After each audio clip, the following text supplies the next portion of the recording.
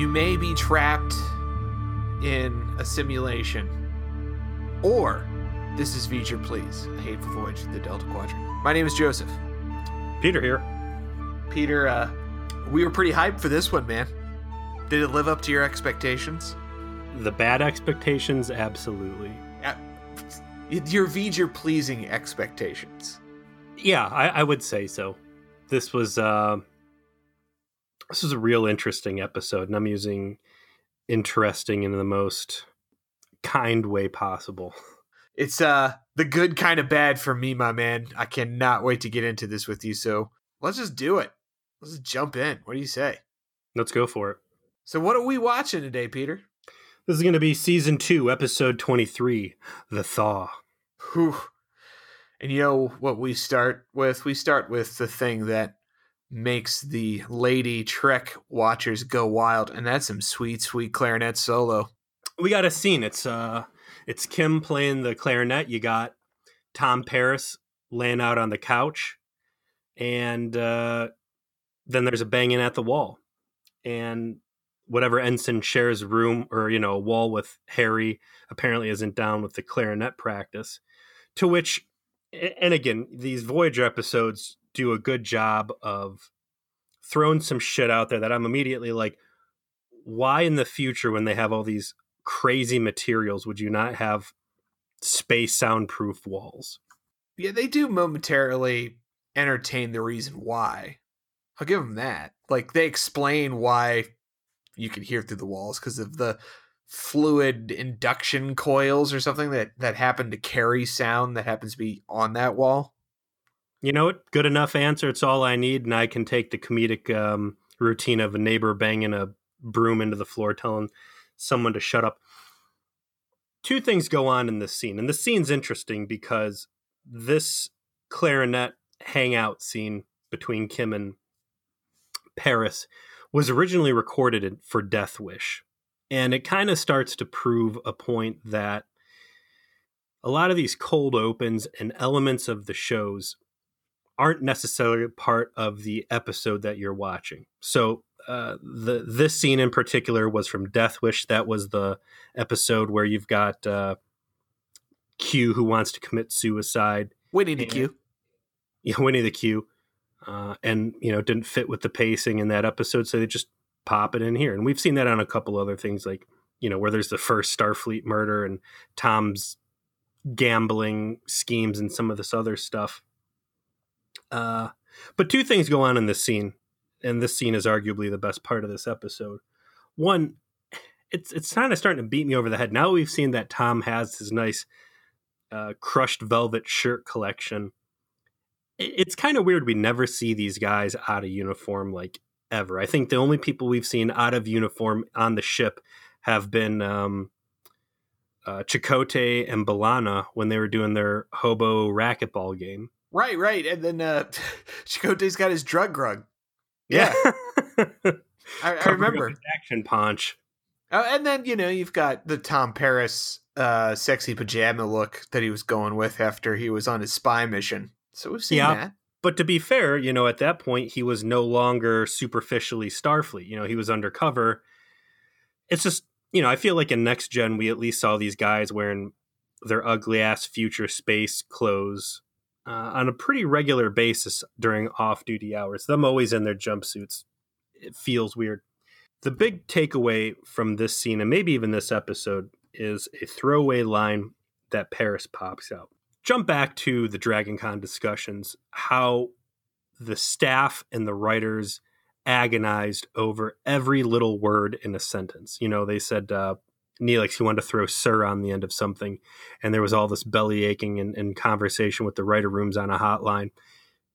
I can't accept that anything in this series has flown under the radar or is not a conscious decision by the producers and the show to establish lore for the world, right? So when Harry's like, God, you think they would have made soundproof walls?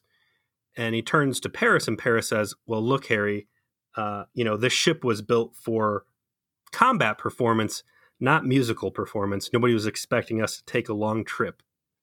This this establishment of what Voyager is supposed to be, and we've talked a few times about what the Intrepid class is and isn't. Is it a deep space exploration vehicle, as some of the wikis would suggest? Is it a ship of war? Is it a ship of peace? Is it this? Is it that? This throws all of it into disarray. I mean, by Paris's words, and take it as a convict out of some New Zealand garden penitentiary. Up to date on Federation's design philosophies, obviously. Yeah, but he's saying that, hey, these Intrepid classes are short range war vessels, not the long distance deep space exploration vehicles that we have been led to believe. So I can't take this as a throwaway gaffe. I mean, this seems like a pretty intentional scene that was moved from one episode over into another, and here we are. I had a super duper Trek nerd quote this line at me when we had an initial discussion about Voyager's capabilities as a vessel, and we had a talking point that I was using to promote the podcast on Reddit. This is the one and only time that I feel like they say that it's a short range, like they suggest that it's not intended for long duration and that this ship is intended to fight. And while I completely buy that the ship is capable in a fight because it has such advanced technology, nothing about it appears to be a quote unquote warship. It seems like one of those, that it was intended to be one of those vessels that does work at the edges of Federation space and maybe isn't intended to go on like years long solo voyages, but clearly it's supposed to be out there and be able to operate independently for some duration and then be able to return, especially since it can move so fast. That's what seems right to me. And I disregard anything else that contradicts that canon, even if it's in the show itself, because you just can't trust the writers. Fair points all around, but I'm going to say that this is some pretty compelling stuff because it is the forefront of a scene. But I don't know what. We find out that Harry's got a hot date with someone that Tom's been trying to put it in. An oboe player. Yeah, a lieutenant. And it's interesting to hear them talk about, ensign this, lieutenant that. There's some pretty decent ranked people sprinkled throughout the ship. And on the bridge crew specifically. I mean, you got Lieutenant Howdy Doody out there, so anything's possible.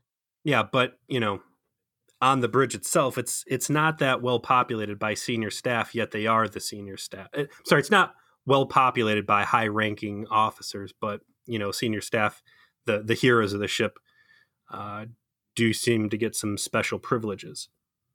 Well, the next bit is that they find the planet. So Voyager's cruising along, and lo and behold, they come across just this planet that they thought they were going to be able to get supplies at, that Neelix had directed them to, or at least suggested he directed them to so they could do some trading. And it's super fucked up. And they find out it got super fucked up because a solar flare essentially completely ruined its atmosphere and its biosphere and wiped out, as far as they can tell, the civilization that was on the planet. They do some digging around and some poking with their sensor array, and eventually they trigger a welcome mat message that says, hey, you're getting this because you're a strange space person that wandered by, and you're probably wondering, why is this place all fucked up? Well, it's fucked up because of some shit with a solar flare, and we're trying to figure out a way to survive it, and some of us, we're in cryostasis, and we're going to come out eventually, so leave us the fuck alone. Yeah, by the way, if you're the Vidians or the newly... Kazan's got loose, 15 years ago? I don't think it was quite that short a time. I think it was longer, but the Kazon wouldn't have been loose for that long. But the Vidians definitely would have been out there thieving on organs all the livelong day. Yeah, this place is basically like frozen dinner world for the Vidians to come through and harvest. This episode, I feel, is one of the classic Voyager, hey, we've got a story we want to tell, and common sense be damned. We're going to just ramrod into it. And I think this episode really starts to establish a vehicle for that type of storytelling to come in the form of crew incompetence. And I think that's the big sin, I think, in Star Trek, is that we are given these crews on very advanced vessels, Starfleet minus the insane Admiralty. Correct me if I'm wrong, but the general assumption should be that we are dealing with enlightened scientists who are not big fucking dummies. Correct? Yes, particularly the captain, who is herself like a lifelong scientist. And when we have these ramrod episodes that's just get us to whatever little quirky story we're trying to tell, when we are presented with people who should be very smart and very rational and thoughtful, people who are able to reason beyond the capabilities of your average 8th grader, it really takes me out of the experience. So you've got Neelix up on the bridge there for some input, and how Neelix isn't aware that this planet's been out of commission for like 20 years is kind of... Did you see where Neelix was sitting when they rolled up on this planet? I did not. Where was he sitting? In the fucking captain's chair. Huh. Like, that's the other thing that drew me into this scene a little bit. Every captain's chair in Star Trek is like always super badass. It's like if you were visiting the set, that's the place you would want to sit because just everything's happening around you. You're smack dab in the middle. Voyager has the most... the biggest letdown of a captain, because you're sitting side by side with Chakotay, and like that little end table they have between them is like the technical center of the bridge. It's just not an impressive, cool, fun place. I think Jane really got ripped off on this one, having to be hip to hip with Chakotay. So yeah, why not let the dirty space cat just sit in your seat? But you've got a whole planet, and out of this entire planet, when they say some of us, survived and we're going to recolonize and repopulate, what they're saying is 4 people, right? Yes, 5. It was 5. 5 people, and hey, just leave us alone because we're down here. Like, it looks sketchy as hell. But they go, okay, hey, we think we might have found them. And I'm assuming this was maybe kind of a budget episode, because rather than just beam down to the surface, they beam this entire big cryo facility that they have interned themselves in up to the Voyager. And they get B'Elanna and, Kim and scientist captain down to the cargo bay to go check it out. And they find out that these 5 people are in a cryogenic preservation mode, but their brains are active, and basically they're in the Matrix.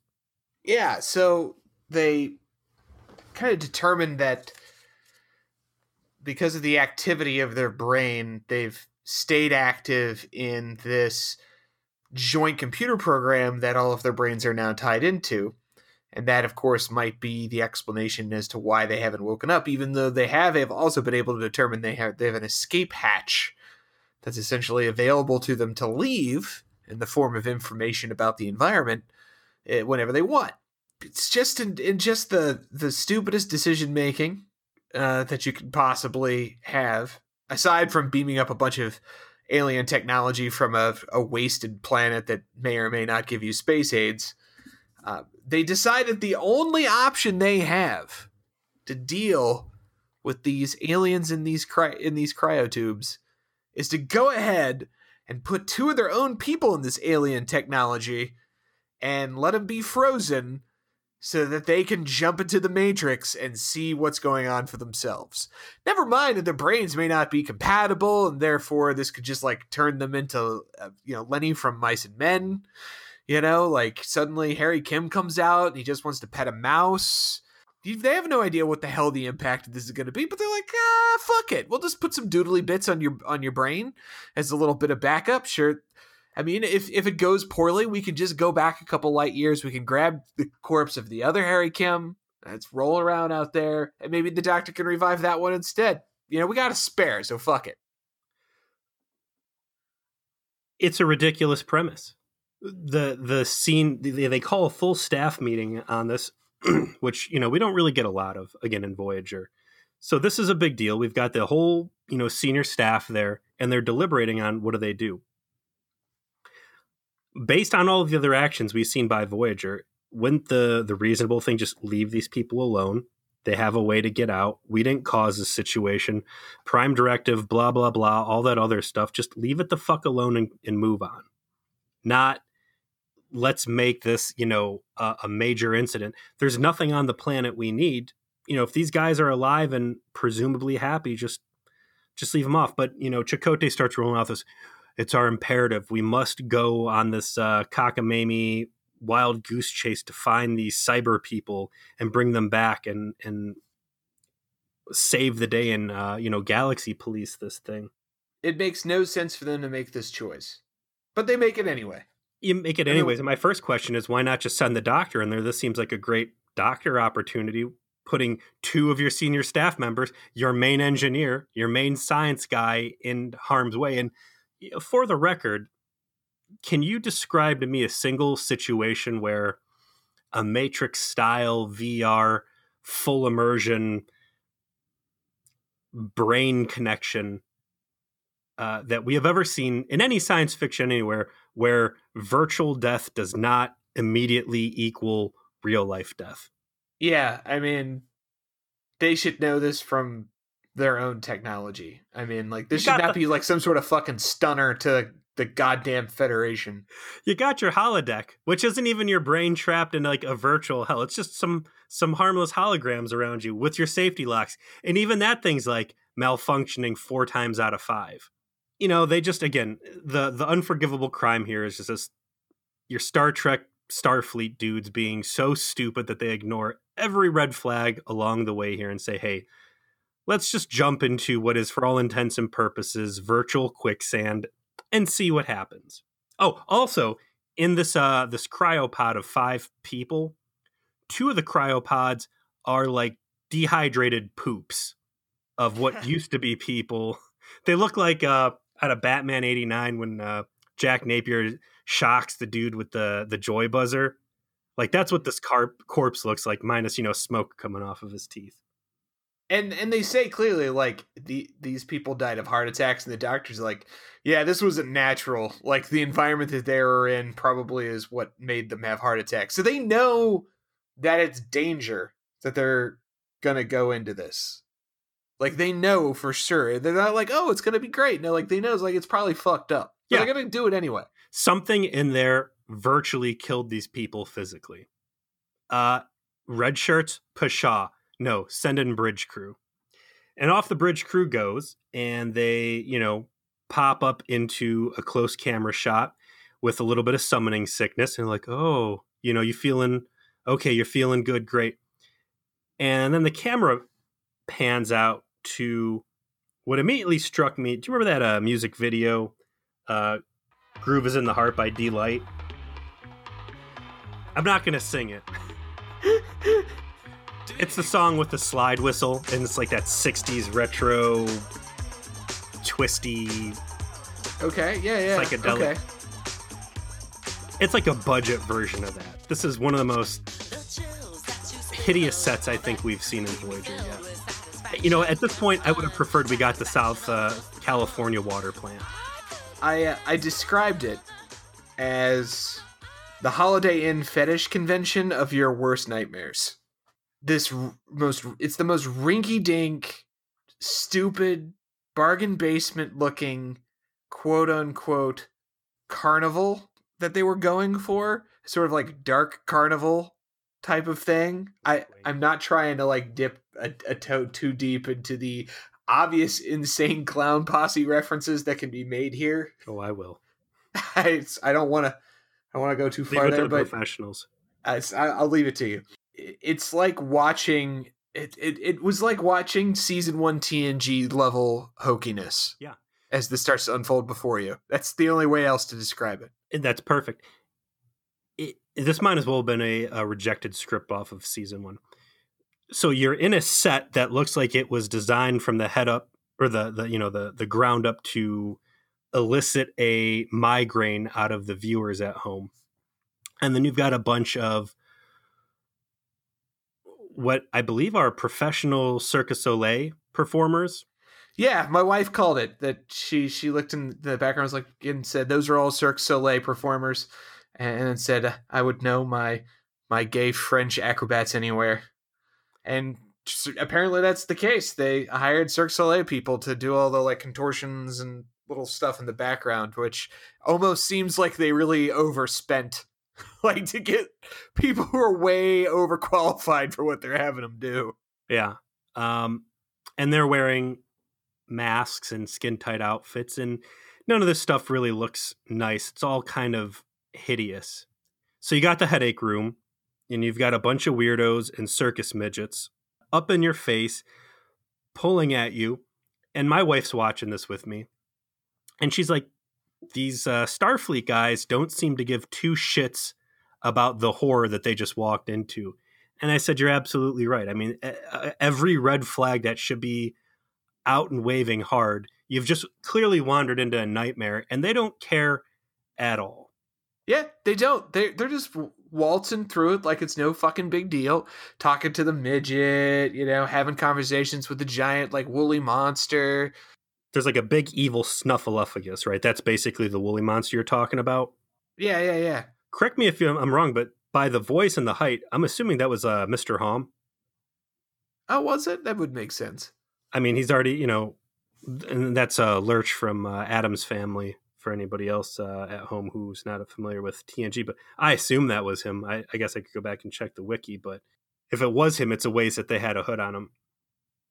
And of course, in the process of walking through this obvious red flag nightmare extravaganza, they run into the character credited in the opening credits as the Clown, played by Michael McKean, aka Chuck McGill.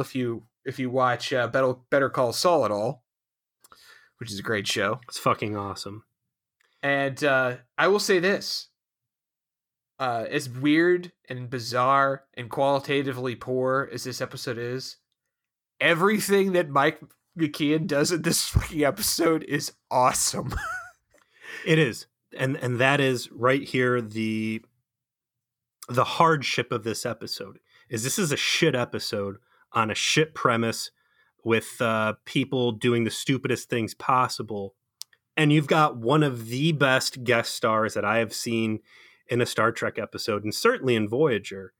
And I want to say they squander him, but it's like this dude carries the entire episode on his back from here out. And, up to this point, what's the biggest thing he's been in? Maybe Laverne and Shirley. I mean, he's been in some pretty cool stuff. Oh, he was doing SNL by then. I mean, Mike McKean was doing shit in the 90s. Nothing serious to the point of Better Call Saul, though, at least that I can think of off the top of my head. So, maybe he didn't have the gravity then, and maybe I'm watching this with with some preconceptions because I know what he's capable of, and I might be a little too heavy on his side here, but I think he knocks what's a shit script out of the park, and body language and everything else. All the other guys in the background, right? They're wearing these little skin tight outfits and, I don't know, Harley Quinn masks and stuff like that. They've got him in these wrinkly fabric, gray pajamas with a hood and some gray and white face paint. So it's kind of like a space clown. It's not scary. It looks interesting, and it shows his facial features off, well enough that he's able to get some pretty good body language acting throughout the episode. He gives it 180% on the whole idea behind the character, and I adored every line, every scene. There's not a single one he's not giving maximum effort. And you know what? That's the kind of cheese that makes this kind of situation work. It's a real fucking shame he's wasted on such nonsense. But he makes it watchable. I mean, could you imagine trying to watch this shit and get through it if you didn't have I want to see the next scene Mike McKean's in because this character is ridiculous? Grab Winnie the Q and plug him in here as the Clown, and you have, the potential for the worst episode. Flip side of that, though, take Michael McKean and plug him in as Q2 in that, Death Wish episode, and I think you might have had a very different animal on your hands. We get introduced to the Clown, and we find out that there are still 3 survivors of the colony, and that they have been basically imprisoned in this virtual environment, and that the Matrix VR simulation that they're running in is a shared consciousness with each of the brains kind of kicking in processing power to keep this environment stabilized. But the computer system that's administrating it had a unforeseen consequence where it started picking up on subliminal thoughts, and as a byproduct created this clown character, which is an amalgamation of the shared fear of the survivors and self-doubt and self-loathing and all the other kind of negative, like Armis skin of evil, leftover nasty parts. And so basically the psycho AI that accidentally got created by their nightmares is Freddy Krueger. I mean, that's the best way to describe it, is that this guy can kill you in your dreams, literally. And he does it by putting you in a cheap plastic guillotine and cutting your head off. And correct me if I'm wrong, but that executioner, was that the Big Show from WWF? I don't think so. Hold on, I gotta know now. Let's see. I mean, there is a WWF crossover, a famous WWF crossover later on, but it's like a big fat dude wearing a unitard with a little mask on. I mean, I guess it could be any big wrestler type, but I got some Big Show. Nah, it's not the Big Show. And yeah, so he's become basically the king of this VR hell. And what's cool is anytime that he's talking, all of the other performers, which are an extension of his consciousness, essentially, they're kind of like a mood ring for what he's talking about. And I found myself looking less at him and more at what's going on behind him to see how these Cirque du Soleil performers were kind of like pantomiming around the concepts and the lines that he was reading and being a more outward expression of his mood at that moment. They do a great job. They really do. There's a lot of great beats and use of the camera in having them all act in sync with each other, like a bunch of creepy clown people. That, again, if the episode wasn't just a bunch of batshit nonsense, it's a lot of great effort to create a creepy atmosphere. Like, there's a whole like little like dance routine they do when he's making fun of Harry Kim and that sort of thing. Like, and these Cirque du Soleil performers. Have you ever see the Silent Hill movie? I loved it. Yeah, I really liked it too. It's one of Stevie's favorites, and she sat with me once and was like, "You gotta fucking watch this." And watched it. Remember the nurses in the hall? I'm a boy, of course. I remember the nurses in the hall. Yeah, they're all Cirque du Soleil performers. Really? Yeah. So that's the kind of shit that they're able to pull off. The production crime of this episode is that these scenes were too well lit. I think that for the dark aspects that they were going for throughout this, had they calmed some of the set lighting down, that they would have gotten a much better creepy vibe. And a lot of the cheap, stupid costumes they had these performers in, if they were just kind of shadowy figures in the background, they would have gotten much better mileage. So, yeah, instead it's lit like a fucking Holiday Inn, so it's not as creepy. Yeah. The Starfleet people, Harry and B'Elanna, they're able to talk to the colonists. They find out, what this clown is, why these people haven't popped out. They find out that, in fact, the two dead bodies in the cryo tubes were beheaded because they were naughty and this clown was establishing dominance. The clown's motivation on all of this is that this simulated world requires brains in the network to keep it going. And he does not want to let anybody leave this environment because if he does, the simulation will end. And, he's not even willing to let, most of the people go, because if he's only got two people left or one person left, if that body gets sick and dies, well, now he's dead too. So the guy's pretty forward thinking. The other neat thing about him is anybody who enters the system, after 10 minutes, he's been able to catch up with their thoughts and their brain activity, and he absorbs their consciousness and their memories into him. So 10 minutes in, B'Elanna and Harry, he's able to start rattling off Earth quotes, Starfleet protocol, and basically he knows everything there is to know about these people and starts throwing some pretty salty low blows some mama jokes at B'Elanna, and ringing Harry's bell pretty good too.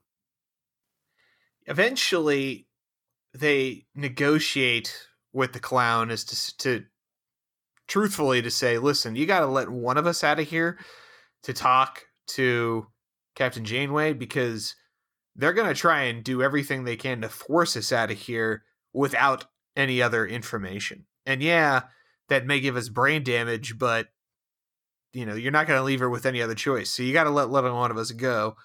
And ultimately, B'Elanna, of course, is selected to head back to the real world and let Janeway know there are some problems. And the next scene is in a very unnecessarily dark briefing room. Speaking of lighting. Oh, yeah. Where they decided they need to turn the dimmer switch down a bit because they're talking about some serious shit. And they start to discuss what it is that they can do about the situation they have now thrust themselves into by having their crew members download their brains into alien computers. Let's go ahead and call this guilty lighting. This is the lights in the briefing room when everybody knows they fucked up and they were really stupid and nobody is willing to look each other in the face because of the shared guilt through this whole thing of like a big face palm, like, oh God, how could we not see this terrible dilemma coming? Neelix says a really shitty suggestion that gets, like, he gets ashamed for having suggested, and so does Cass by proxy. To their credit, they weren't part of this initial bumblefuck idea in the first place. So I don't think nobody in this dark room is in any, position to finger point at anybody else. The ultimate thing here is that the clown will let people out, but he wants replacements, right? And the whole time they start talking about this, like, well, we're not just going to put anybody in there and condemn them to virtual hell and this and that. And I'm like, excuse me, you've got a virtual prison now, which sounds to me perfect for the murderers and treason and all the other vile shit that's been going on in this ship. That the perpetual excuses, well, we can't just lock them in the brig forever. Sounds like you got a really great option on the table now. Yeah, let's put him in this torture device. Although you put Lon Suter in there, and the fucking computer just be like, nope, nope. No, those just no. It's the abyss staring back at me. I don't fucking want any of the. I'm out. I'm done. Self terminate. Turn itself off. Yeah, that should have been the solution. Find me Lon Suter. That's the solution. I would say. Someone so fucking batshit crazy, this computer just decides to the fucking seppuku itself, and that's how we get everyone out. But I mean, I know it's not very Starfleet, but it does seem like a pretty legit solution to, hey, we're going to have more problems on this long voyage home. I mean, Jonas's stuff was pretty heinous, and had he not been... but Jonas got dumped into space hell by a filthy cat. So, but had he not, he would have been. They're not going to execute even for treason. Throw him in with the clown. I think that'd be a hell of a Maquis. You better shape up, or you're going to be going in with the space juggalos here. Yes, stage 1 punishment for Maquis is a Dolby punch. Stage 2, clown time. 15 minutes. You're off to the dark carnival. Put your face makeup on. Take a swig of that Faygo because you're going in. There we go. We've broken the seal. Yeah. We're getting there now. Here's a question, and this might be jumping ahead a little bit. Obviously, the miners wanted to get out.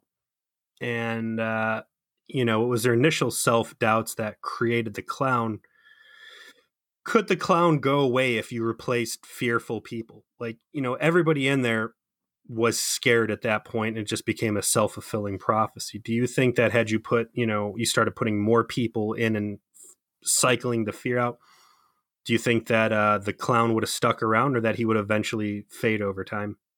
I think the nature of how the program worked inevitably would lead to this, because what it sounds like happened is, over time, the program simply adapted as programs do to what the people connected to it are dwelling on in their thoughts. Mm-hmm. And ultimately, you know, as presuming these people are like humans, which I think they're intended to be, humans tend to dwell on their anxieties and fears and shit that bothers them way more than the positive stuff. So yeah, you can take it out initially, but ultimately they're going to start to have that anxiety like every moment of like, oh, is it returning? Is it coming back? And then it's that self-perpetuating cycle, that loop. Maybe it's any subversive thought. Maybe, if you get a bunch of confident people in there, the fear will dissipate, but then you'll have some other ugly dominance shit. Yeah. Dominance or, repressed sexuality or other rapey vibes or who knows what else. Let's say for a moment, though, that you could phase this clown out. And I know we're talking about brig applications, but I think there's some other legitimate conversations to be had about this thing. Anybody who is terminally ill, that you need to put their body on stasis, but keep their mind going for, assistance and input or a more humane medical device. Think about the Vidians.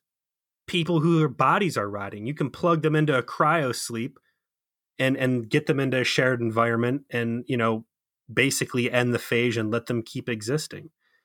I think you've got some real potential for other stories here, not what this cryo device is ultimately, constructed and brought into reality for, but I think you could have done some pretty creative stuff with it. But as it stands, the thing's just a torture device. You're right. I mean, if we separate ourselves from the reality of Star Trek writing for a second, I think that the whole Vidian idea that this kind of suspending the bodies while keeping the minds active of their affected population, man, what a tool that you would be able to sell them in exchange for maybe like, safe passage. Yeah, like a little stamp card that like 10 organ thefts, that you don't have to go through, like 10 attempted organ thefts, 1 kidney buyback, something like that. It would have been worth at least a couple of those. Hell, get out of jail free action. Let me bounce this one off of you. You have a crew, a human crew that's going to live maybe 120 years, right? In the Delta Quadrant, stranded, and looking at a long-term flight home. Isn't this exactly the kind of deep sleep pods you would think that would have appeal to them while keeping the crew active in a virtual environment so they could still navigate the vessels and, decide when people need to pop out of cryo to like go deal with problems in the real world? Yeah, like do shifts in the virtual environment before you get to take a little night time. Yeah, I mean, it's like, makes sense. How about you don't have to, have your next time you're on Earth being a rotten old man on death's door? Speaking of rotten old men and torture, though, let's put the what if box about what you could have done with this pretty sweet technology away. The clown is a real bastard, and he's got Harry in there, and he starts tormenting him, and Harry is foolishly, got this Starfleet spunk of you can't crush me, and just being needlessly antagonistic to what is essentially a god in their own domain. So the guy starts picking on Harry pretty heavily, and he starts with probing into some of Harry's deep fears, and one of which is being useless. And we see 2 reflections of that. One is as a little baby, he turns Harry into a crying baby in what is a very cute and very excellent infant-sized jumpsuit with the Star Trek stuff on it, which I thought was cool. Because I was going to say, don't you wish that that existed when your daughter was that age? I got her in the gold outfit. I had her in the gold shirt with little black pants, and that was a good Halloween photo. But then more impressively, he turns Harry into an old man. And Star Trek is infamous for having the worst aging makeup possible. Yet I thought the Harry, the old version, was super legit. Yeah, they come back to the whole Cirque du Soleil orgy now already in progress scene, and they start going through these fears as the clown starts to fuck with him, as you're saying, and the old man makeup's good. This is what reveling in monstrosity seems to really feel like, and that's all Mike McKinnon again. Like Mike McKean rather, he really gets into the slow build torture of Harry Kim in this scene, starting with kind of the age manipulation and then going into the grand finale, which is when we find out Harry's parents took Harry to a natural disaster once, a radiation disaster, when he was like 8, which is fucking weird already. But Harry went and wandered off and saw some gnarly ass radiation burns and sickness he wasn't supposed to see, and some emergency surgery. And ever since then, he's had an intense fear of hospitals and medical procedures. And the way they build into this with the clown, man, Mike McKean, he's like, his voice grows, and he's like, by the end of the scene, he's like shouting at Harry Kim about how afraid that he must really be. And of course, Garrett Wayne can't act, so he's just like, laying there, just with a very unconvincing look on his face. But you're not focusing on him at all. It's everything else going on around it to sell it that's actually really cool. It is cool. The lighting is still too intense, and despite Michael's acting, it's not a scary scene. Like, you see what it's supposed to be, and it works for Voyager. But I want to take you out and jump into the Orville, right? The episode, and I hope I don't ruin anything for anybody. If you haven't watched Orville, get out there and watch it. It is Star Trek. It is excellent, and it is certainly worth your time. But do you remember the one where the chief of security, the real strong girl, she starts going through like that nightmare episode? Yes. And at the one point, she gets pinned down by the doctor and restrained on the table. And the doctor pulls the same shit on her, that I'm going to dissect you while you're alive, which I thought was genuinely a terrifying moment for, network television. And I think there's a real strong connection between those two episodes in this point. And maybe this performance in Voyager was a little stronger because I already had that Orville experience. And yeah, as the clown leans in with the scalpel to actually cut into Harry, I would say my favorite moment of the episode. You see this hand come over his arm and move his finger around to the side, and boom, there's Robert Picardo. Turns out, the doctor is actually compatible in here after all. And yeah, he takes absolutely no shit from the clown, like none whatsoever. He comes in very Spock-like, very matter of fact, and starts laying down the business, so to speak. Literally, like him coming in and his introduction to the episode of, you're holding the scalpel wrong. Let me show you how to do it. Also, I'm here and I'm in charge now. Fucking awesome. Janeway has sent the doctor into the mind torture matrix because the doctor is an artificial intelligence. He can't be read by it and can't be affected by it. Can be pulled at any time. And he starts to negotiate with the clown, trying to get him to give up the constituent torturees that he presently has, and offers a artificial brain for the machine to be hooked up to be able to continue. But the clown is not buying it and determines that it would be a far inferior experience, and decides he's not going to negotiate, and that's that. And there's some dialogue where everyone tries to briefly convince him that it would be possible, and one of the captured aliens, suggests a way that it could work. Ultimately, it's all for naught, and the doctor heads back to the real world to debrief the captain and B'Elanna about the conversation. But what we find out is that the line that was dropped by the alien leader, who's one of the captured people, was actually a clue that B'Elanna picks up on of how it is that the program can be disassembled. It's a little loopholey.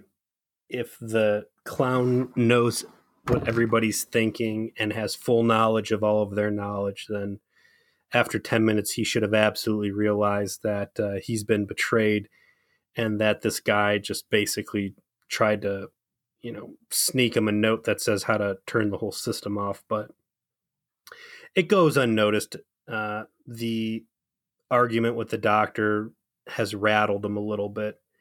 And I like that when the clown has to go off and really put some heavy thought into something and build a consensus, it's him plus all of his circus sycophants getting together for a team huddle. And it seems to give Starfleet and the native aliens some breathing room to have some open discussion. I think right there was what you just said is the reason why the bit with dropping the clue without the program noticing kind of works, because they establish that this program isn't so sophisticated that it can instantaneously do things. There's a data compression issue. It has to take time before it realizes what's going on, and it can be distracted.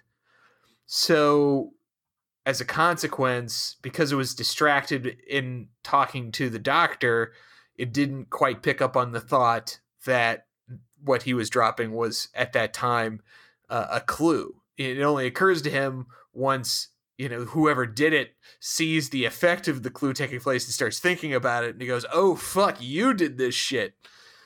So I kind of liked that. I thought that was a clever, understated way of explaining the limitations of the program. The clue that they gave was, I forget, some sort of neural capacitors or whatever the technobabble is. It was some technobabble that gets technobabbled into an answer that they can basically turn these off things, doohickeys, wabadoodles, circuits, off one by one.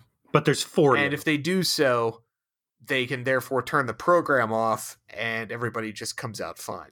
Yeah, and there's 40 of them. They've got a time limit. I think that B'Elanna was going to have to disable 40 of these pathways in under 2 minutes or something.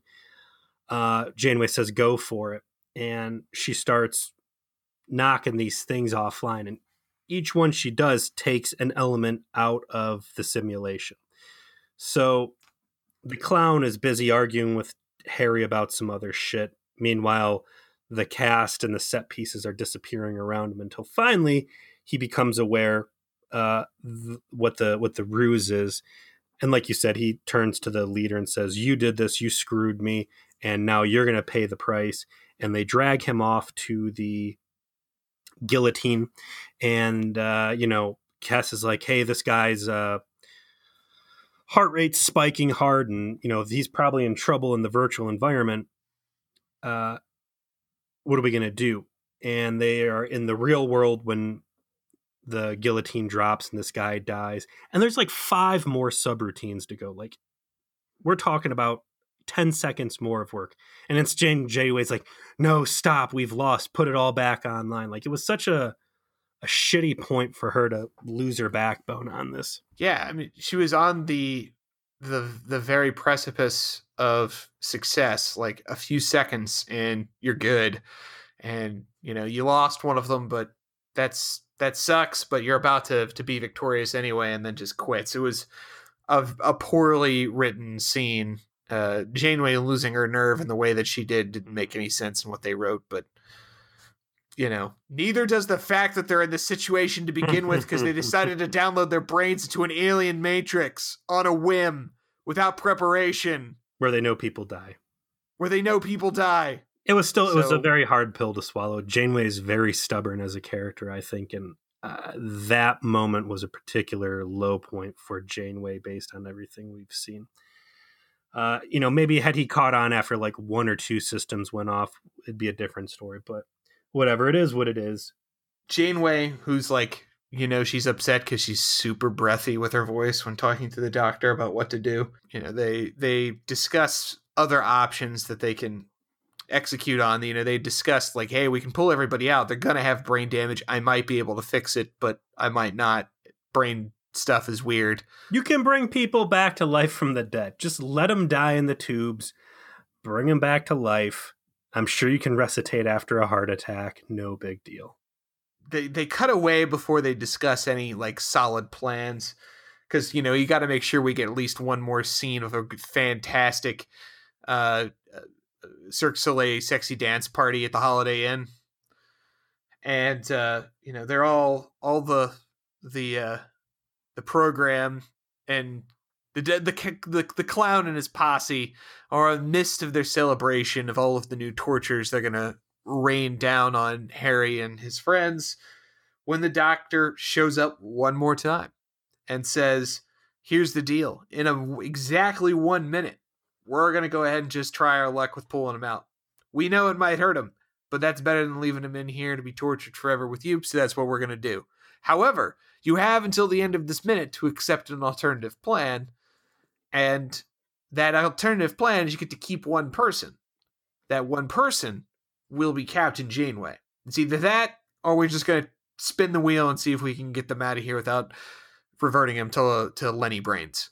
Spin the wheel is a quote out of Riddle Box by ICP, so good one there, Joe.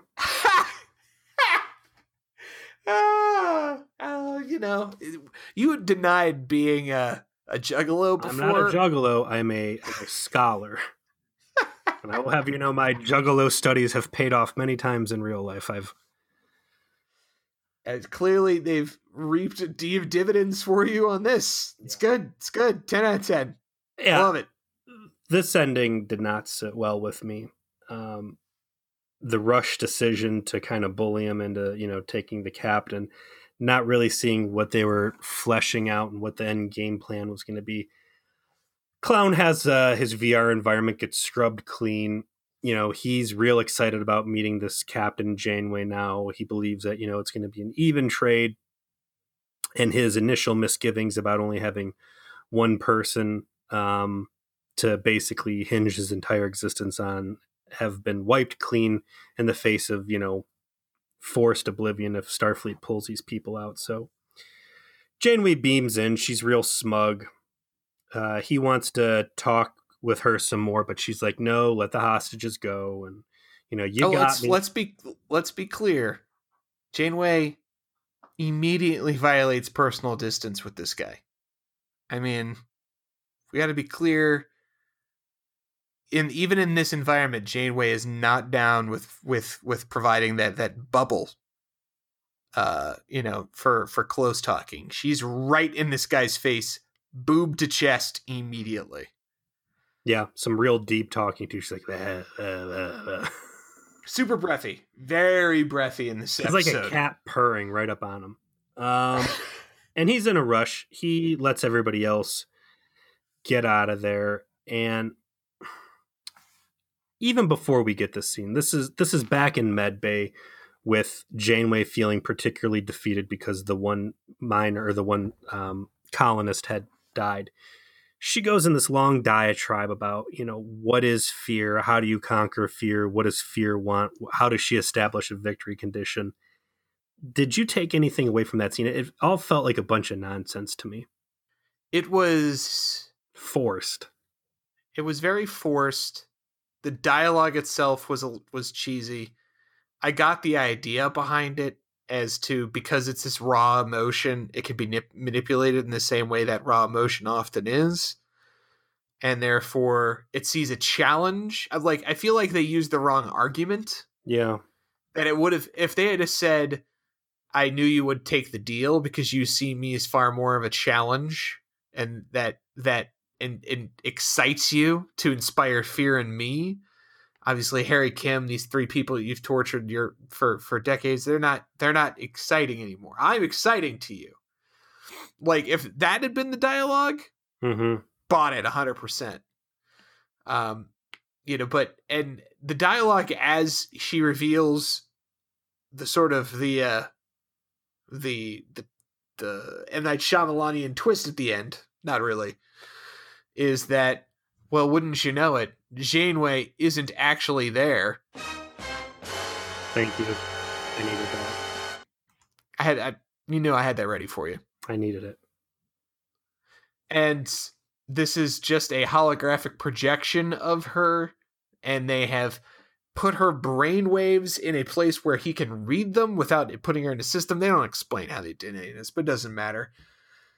And as the program starts to wind down, which is the only cool lighting, all of our bitching about lighting, here's some good lighting, where the program starting to fail is represented with the lights slowly going out in the scene as the dialogue continues. And it's basically the clown fading out of existence, where the clown is expressing fear and the hologram is explaining to him, fear wants to be conquered. That was I didn't care for that. Although I thought the ending lines were pretty baller. I'm afraid. No. No? So the episode ends just with the clown saying, "I'm afraid," and then like you can barely see any of Janeway because she's engulfed in shadow. She's like, "I know." It was such a cheesy way to end. I mean, you might as well just go ahead and sound drop Han and Leia and "I love you, I know." It's this. Here's the evil male clown, and female Janeway has outsmarted him, and she's rubbing his nose in it, and it's this real emasculating moment for the clown, and Janeway is just stewing in her smugness that she got him.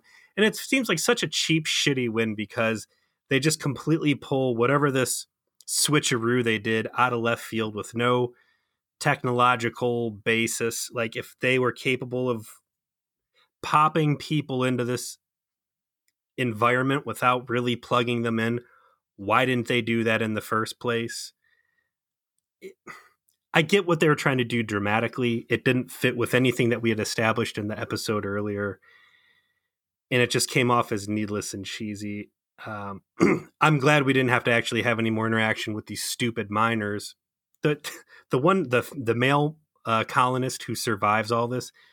Did you get that Brendan Fraser Encino Man vibe off of him with that like heavy eyebrow ridge he had in his like 90s hair?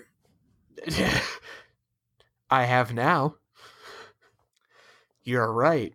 Yeah. There is a Brendan Fraser from Encino Man quality to him. Yeah. Good spot. Yeah. That's a good spot. It took me a long time to put two and two together, see where I was getting it, but I guess it was an okay send-off for Michael McKean. I could have done without Janeway being super smug. I think there might have been some more fun ways to resolve this, but whatever. They wanted to tell an abstract story about fear and conquering it, and this is what we got. I liked the very end. I thought the dialogue was cool. Cheesy, absolutely. But that's the parts of it that I liked. Everything with Mike McKean is just solid gold. Amazing. Fun to watch. Unlike last week's episode, I heartily recommend watching this one because you have to see it for yourself. You have to see how completely ridiculous it is to truly appreciate what we're telling you. When I tell you that they walk into the Holiday Inn of their worst, sex pervert nightmares filled with Cirque du Soleil dancers and, one of the guys that was in This Is Spinal Tap, I'm not kidding. That's actually the episode. It's Groove in the Heart by Delight. Just watch the music video and you'll get most of this episode.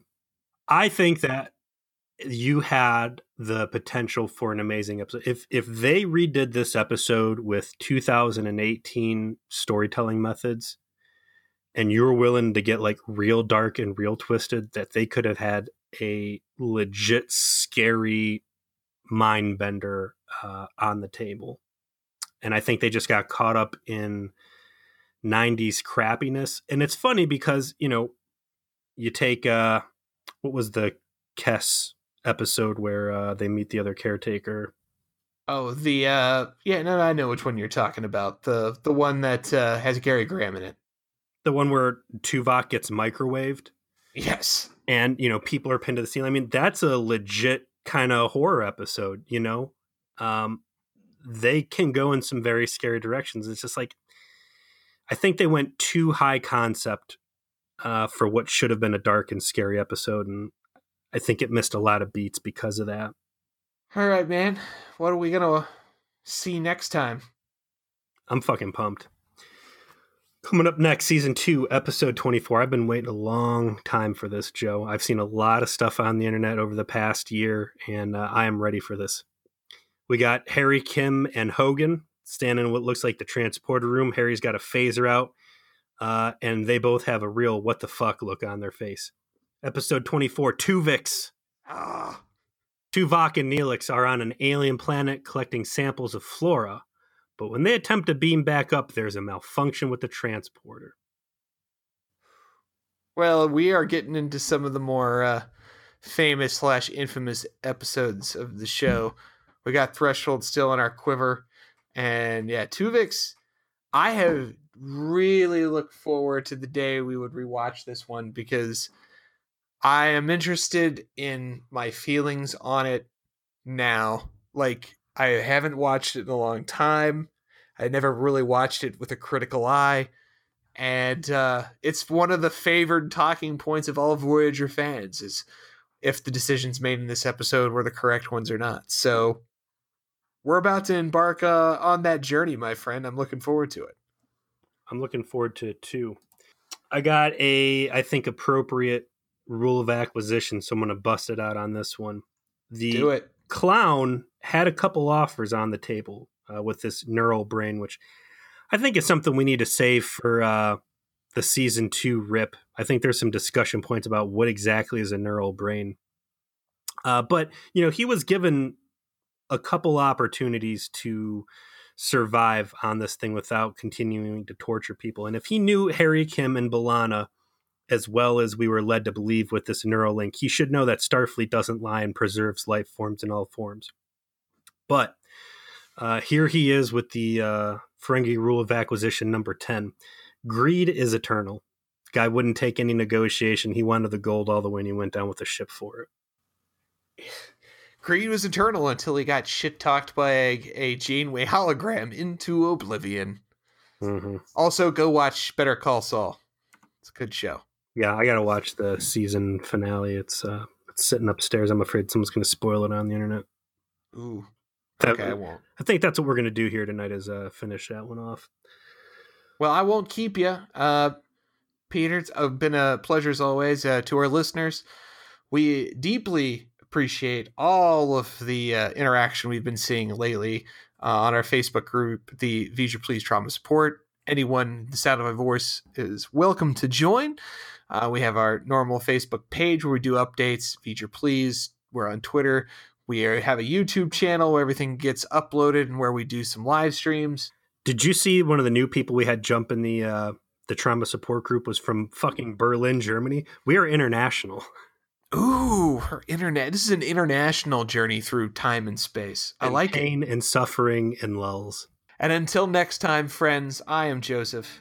To our German listeners, Auf Wiederhören. That's goodbye.